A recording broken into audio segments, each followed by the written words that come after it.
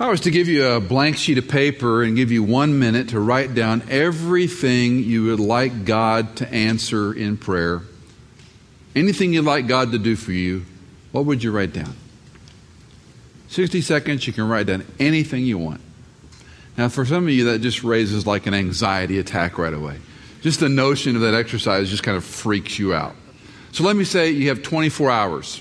Take a pad and write down everything you'd like God to do for you in 24 hours. It would be an interesting list.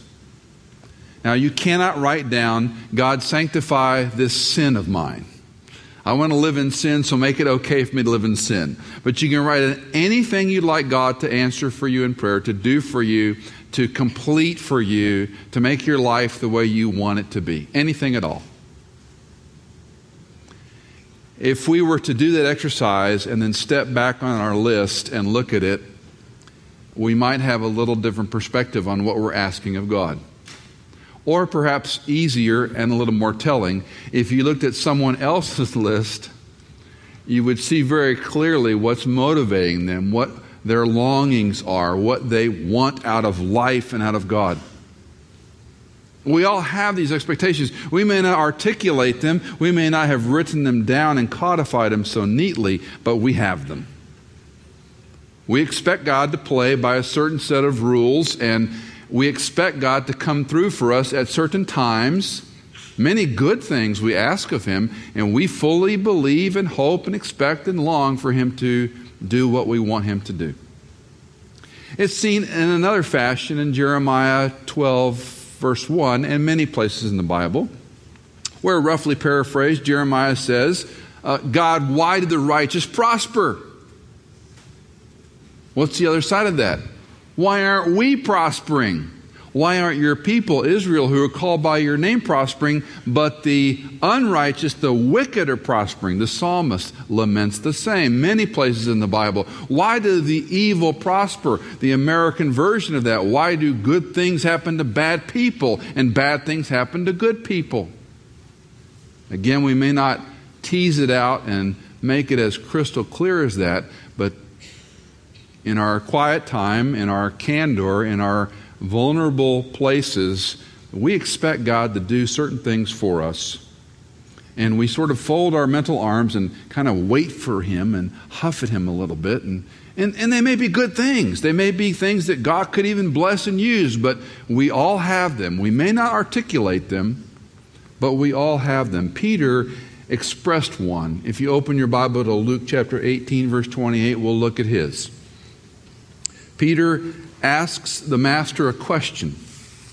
And the question is set in a context of 3 stories, and we'll try to put it together in Luke's narrative today to make some sense of it.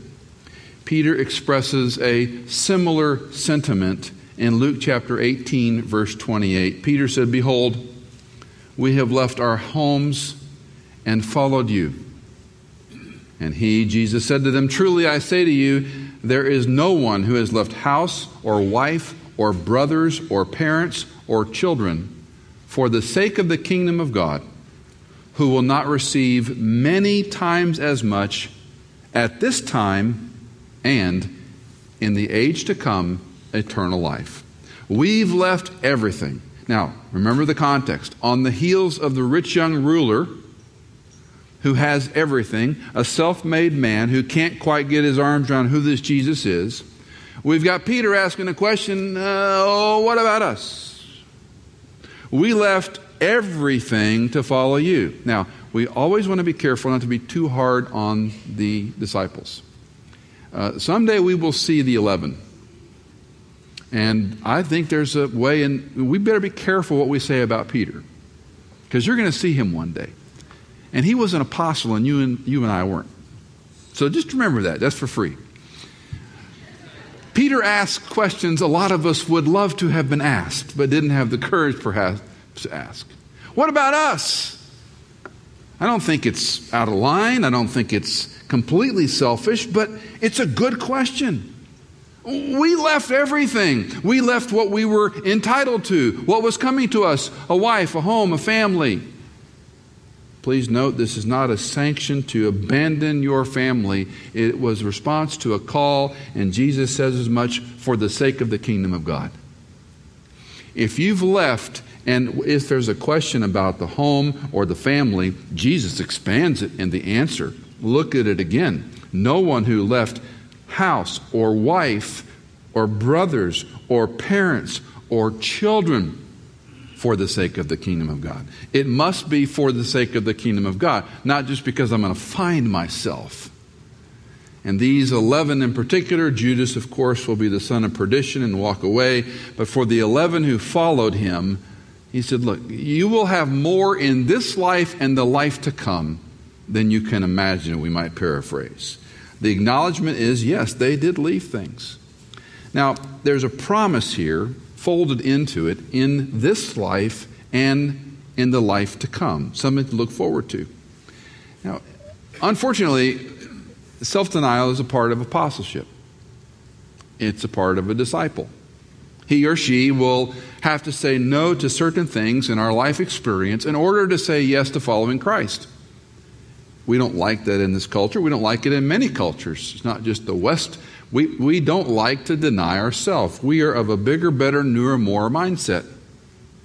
It's very hard for the American believer, much less the Asian or the Indian or other growing cultures, believers, to look at life and not think there's a graduation of bigger, better, newer, more, that acquisition of material stuff, children, prosperity, a better job, better opportunities, better health, all the future. It's part of our, if you will, corrupt DNA. We have the expectation as believers that it will be bigger, better, newer, more.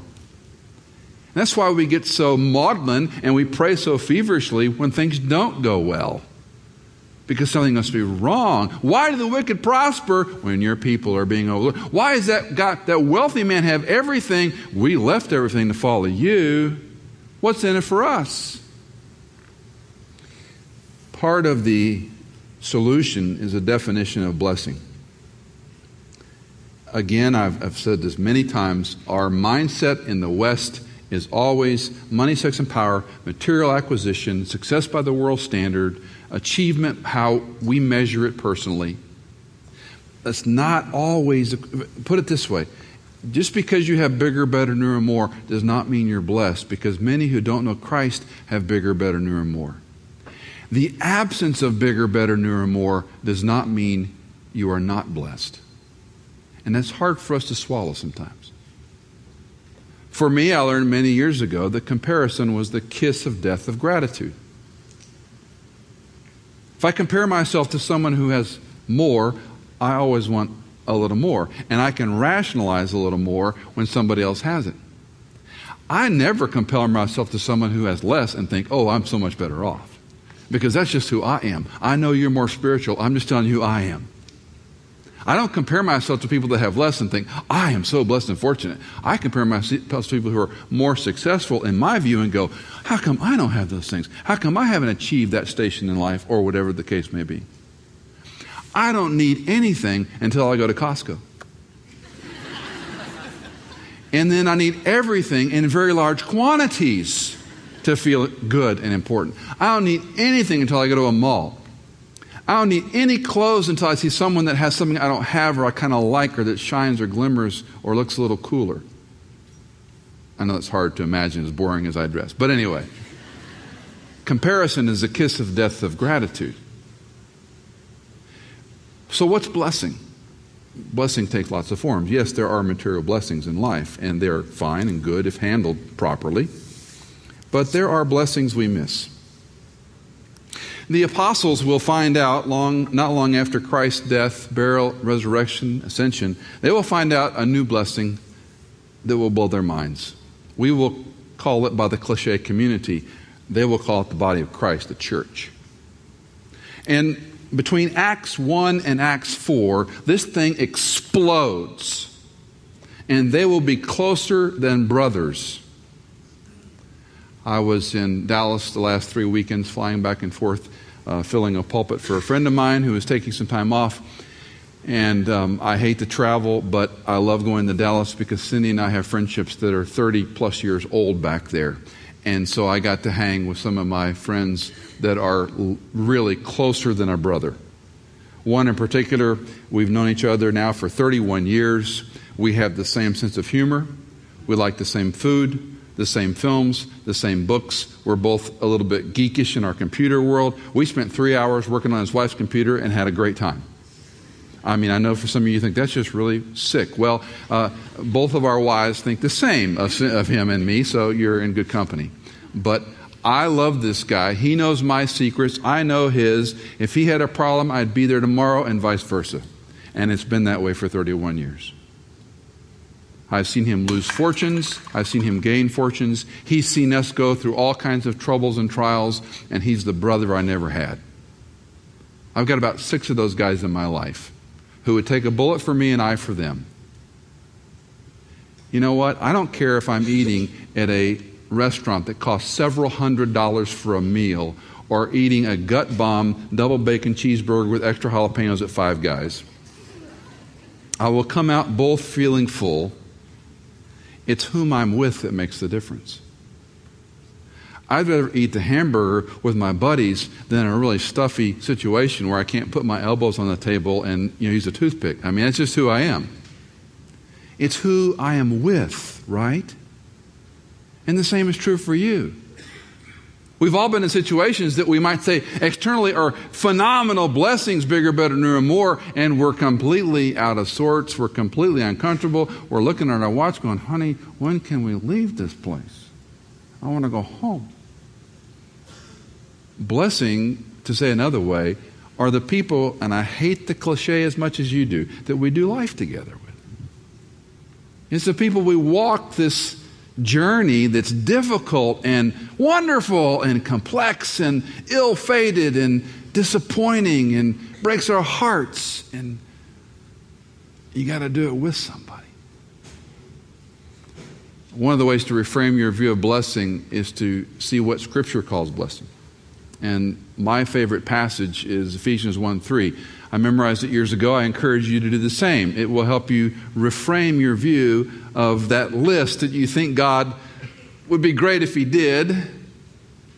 Ephesians 1:3 says, "Blessed be the God and Father of our Lord Jesus Christ, who has blessed us with every spiritual blessing in the heavenly places in Christ." With every spiritual blessing in the heavenly places with Christ. Every, not most, every spiritual blessing. Or to say another way, what more could He do for you? But because we have our lists, our hopes, our dreams, our expectations, which may not all be bad. Do not hear me throw them under the bus. They may not all be bad. But they must be realigned with what Scripture calls blessing. And blessing is not always bigger, better, newer, more. Yes, you may have prosperity and it may be a blessing. Bless God for that. But if that's all it is, how pathetic. If stuff is how we equate blessing, how pathetic. But if it's to walk with other people who love Christ through thick and thin, through joy and sorrow, who know your secrets and still love you, who can give you a dope slap when you need it and a pat on the back when you deserve it. There's nothing better the world can offer you. That is a blessing of knowing the body of Christ. So we erase our contrived view of God and our expectations of who we think He is and how He should act, and begin to see and populate those ideas with what Scripture does tell us about our Father.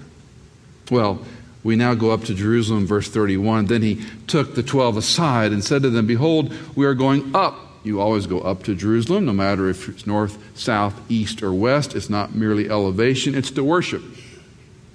We're going up to Jerusalem, and all the things which were written through the prophets about the Son of Man will be accomplished. For He will be handed over to the Gentiles and will be mocked and mistreated and spit upon. And after they have scourged Him, they will kill Him. And the third day He will rise again. But the disciples understood none of these things, and the meaning of the statement was hidden from them, and they did not comprehend the things that were said. This is the 6th time in Luke's record that Jesus tells them of going to Jerusalem and what will happen to Christ when he arrives there.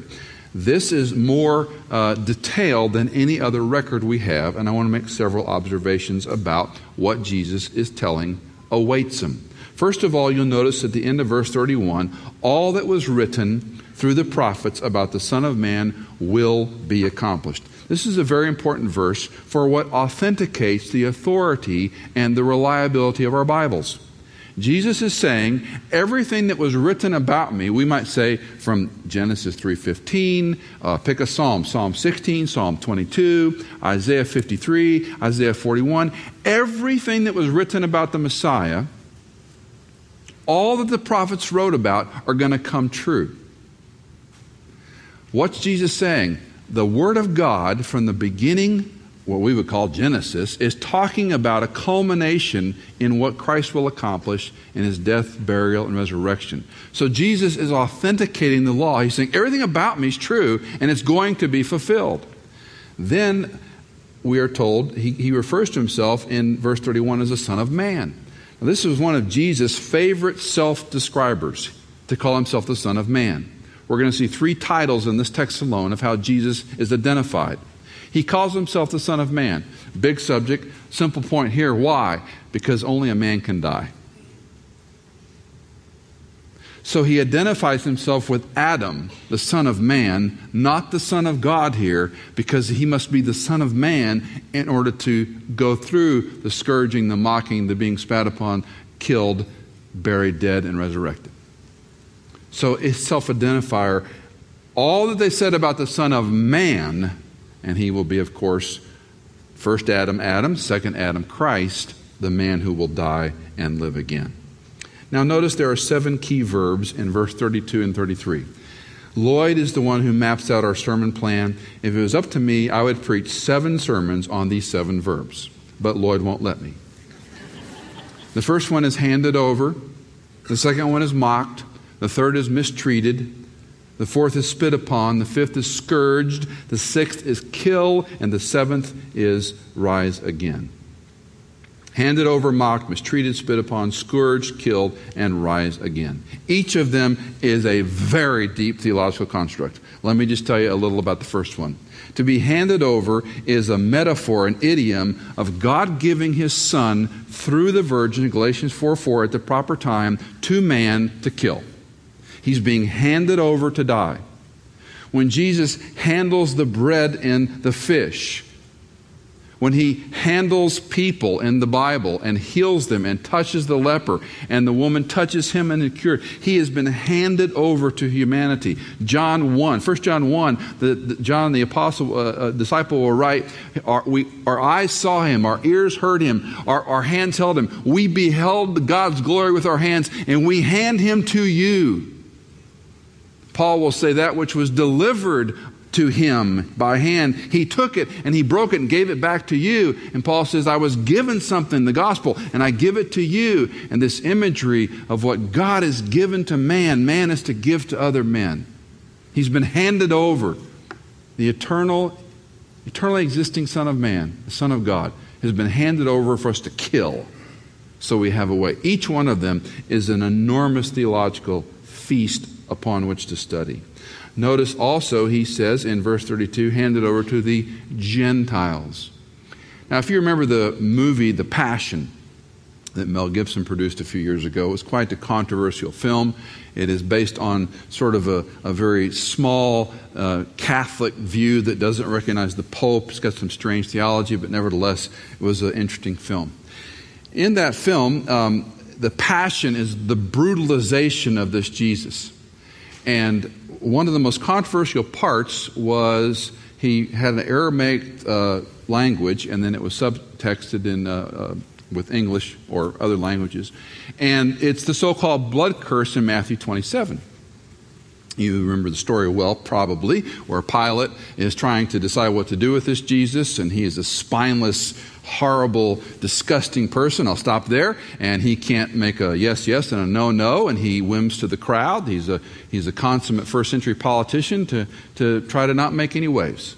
He finds no guilt in this man. He wants to release him, and they want Barabbas. And he says, why? And they have the big dialogue, and the blood curse is where the Jewish leaders in that group say, his blood be upon us and our children.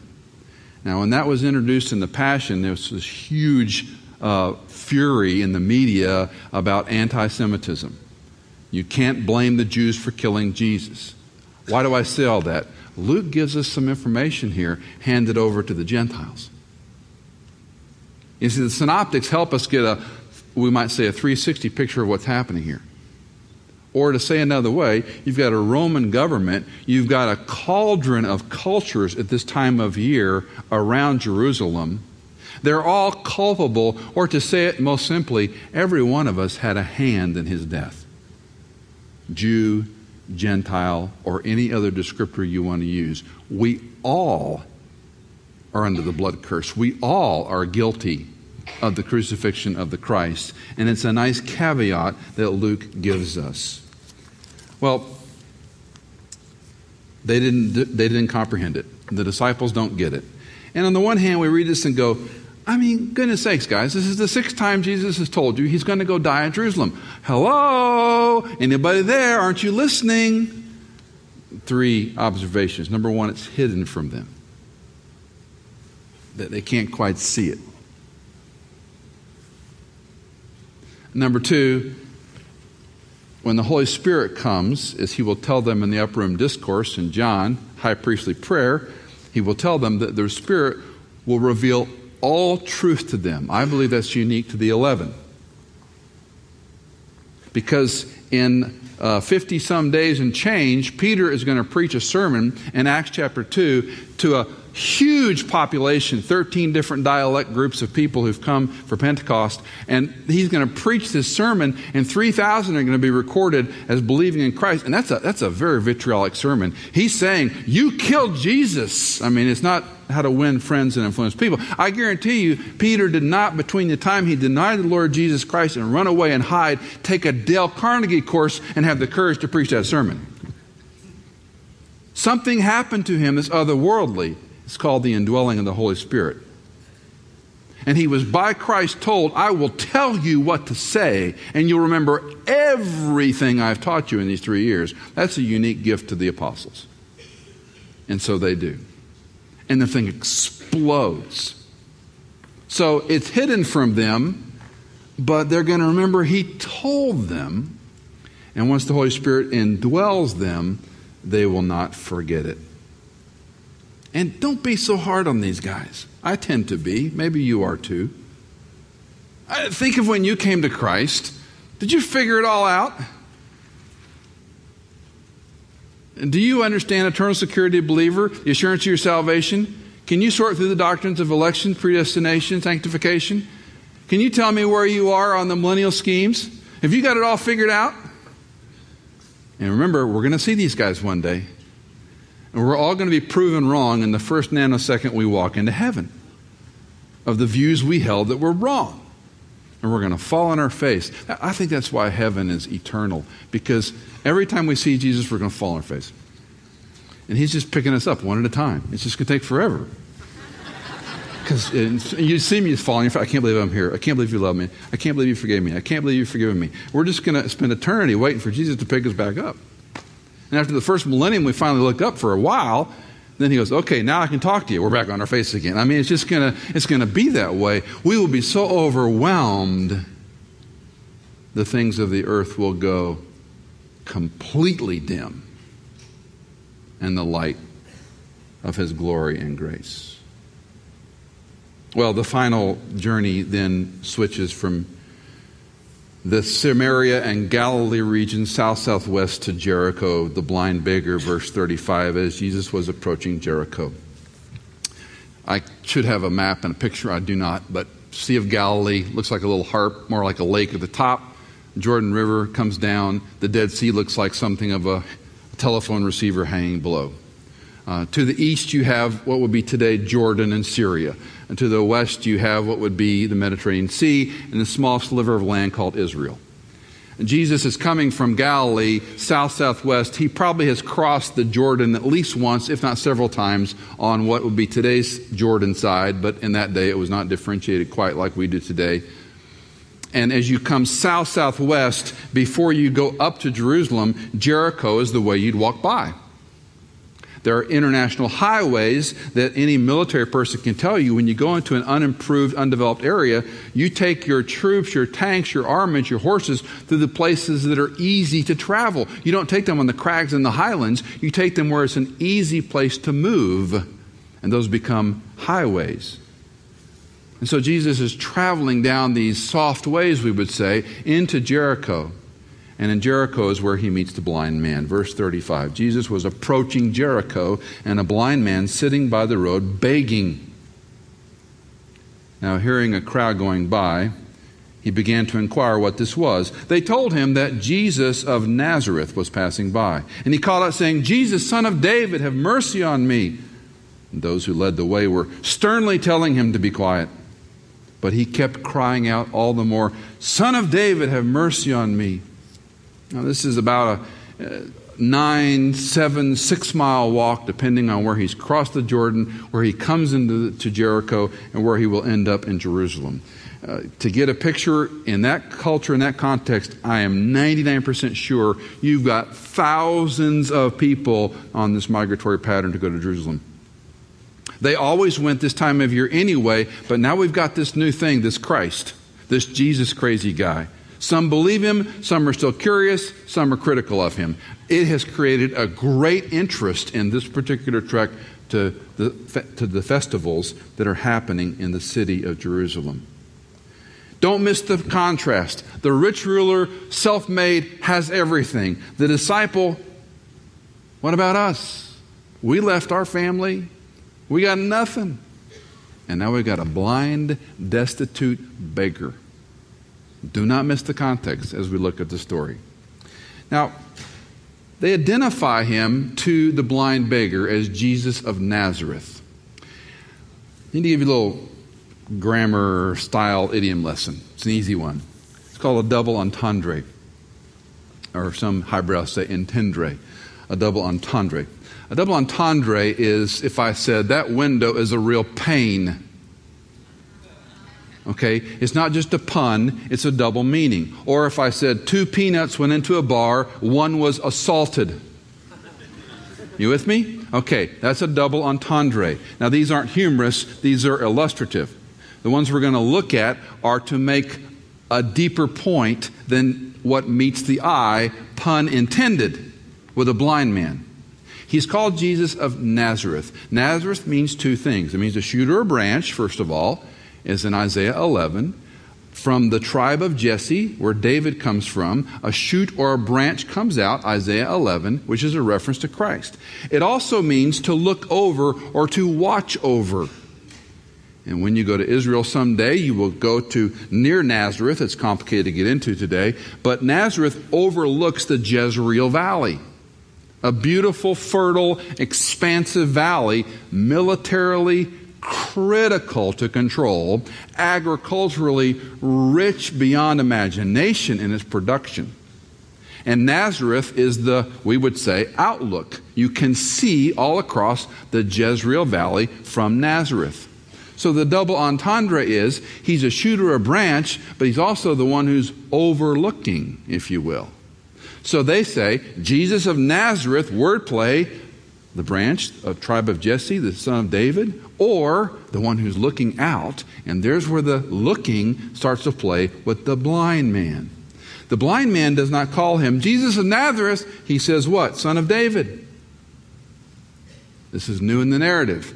He's been called the Son of Man. He referred to himself. The crowds called him Jesus of Nazareth. And now this blind beggar calls him Son of David. Have mercy on me. Now, stay with me just a minute.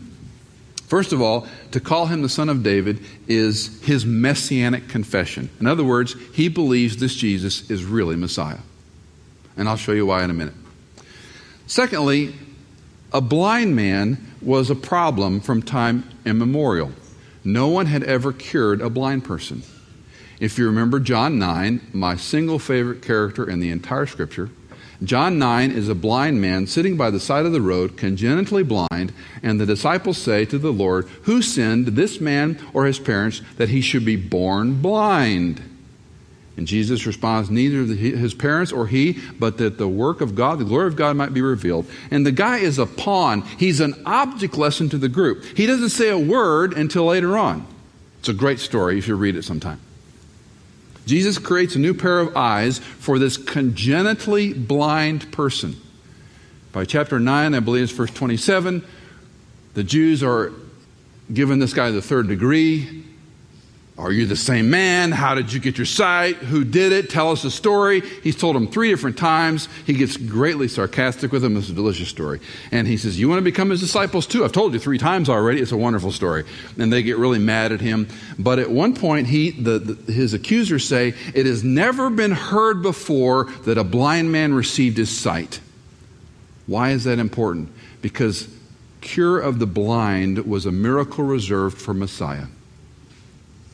Many times in the book of Isaiah, we read about the Messiah will give hearing to the deaf and will give sight to the blind. And no one had ever seen this done before or ever witnessed it. That's why they're giving him the third degree in John 9. Because if in fact he was congenitally blind, and if in fact this guy gave him a new set of eyes, he's Messiah, and they've got to reform their entire system, and they don't want to do that. They're threatened by this Jesus. He's crazy. He's going to wreck the system. They like their system. Back to our story here in Jericho. Same issue.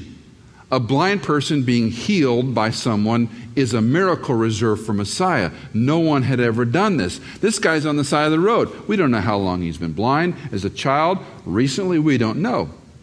Now, the text says, those who led the way, verse 39. There's a crowd, they're crushing in. If you're in the airport, or you're starting a 10K run, or you're in some real jammed group of people all going somewhere, getting into a concert, getting into a game, and you're elbow to elbow, and your personal space is completely invaded, and all of a sudden somebody stops. What happens?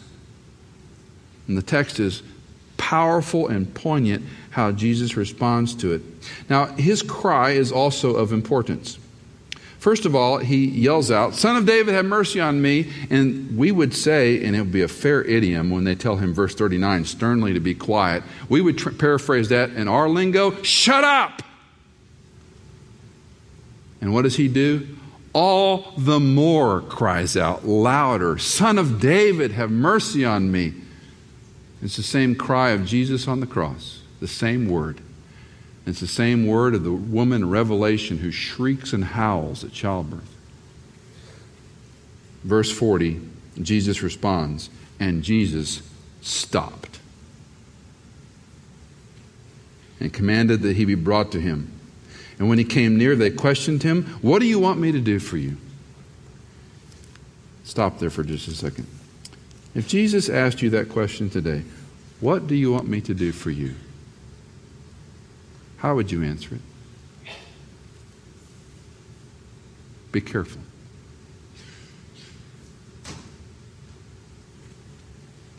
And he said, "Lord, I want to regain my sight."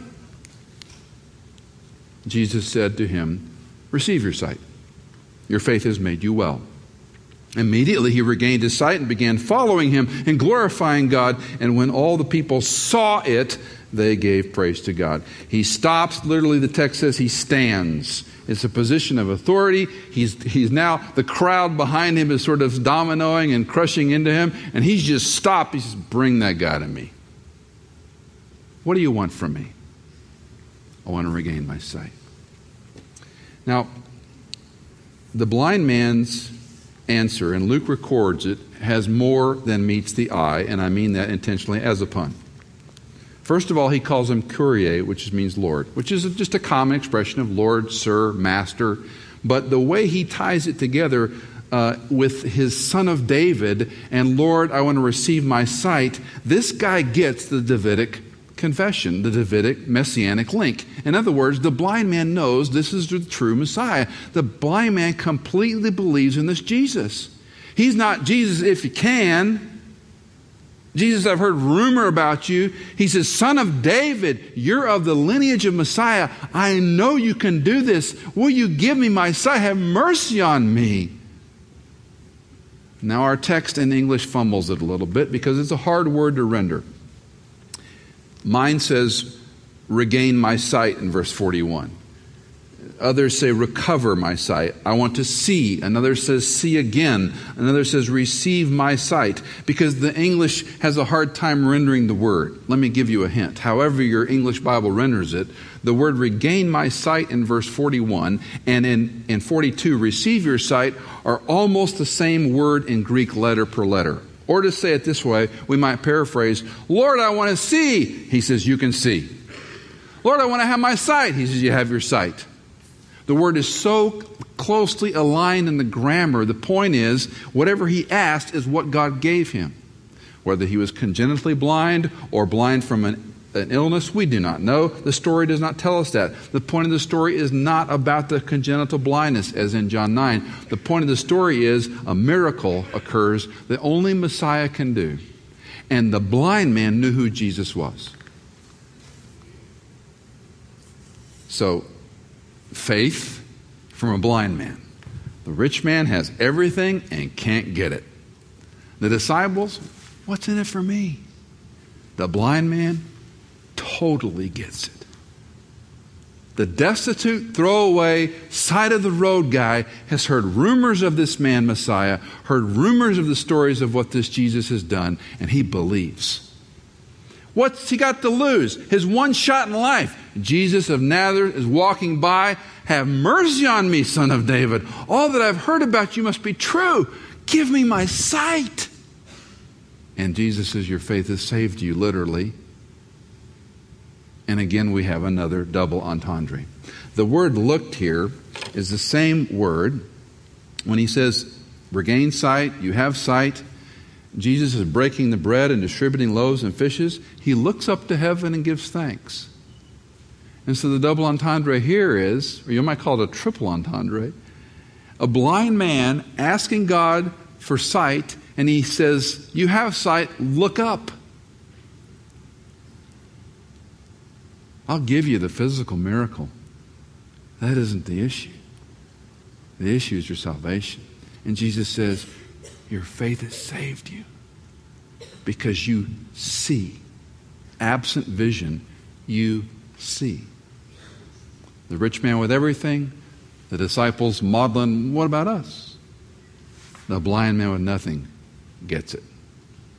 And as I've reminded you again and again in Luke, every miracle, every disease, every illness is a picture of not merely our physical condition, but our spiritual condition. And we are all blind, we're all lame, we're all deaf, we're all lepers, we're all idolaters, we're all immoral. All of us.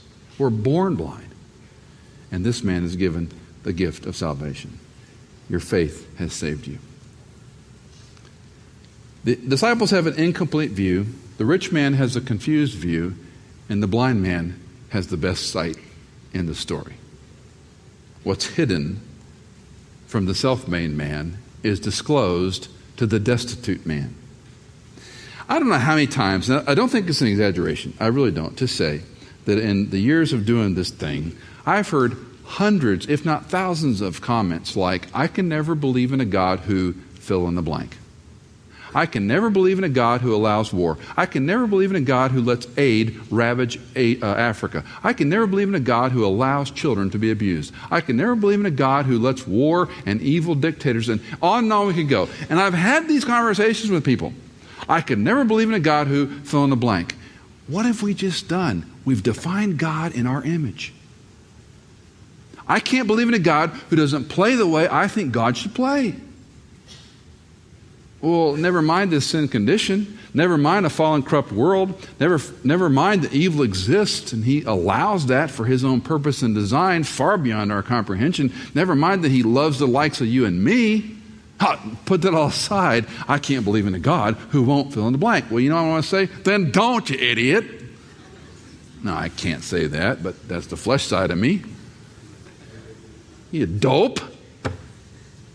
You're in the same condition and he loves you. You're that immoral person. You're the one who perpetrated AIDS. You're the one who's blind. You're the evil one. You're the one who caused war. And he loves you. That's what I wish I could say. That's why evangelism is not my gift.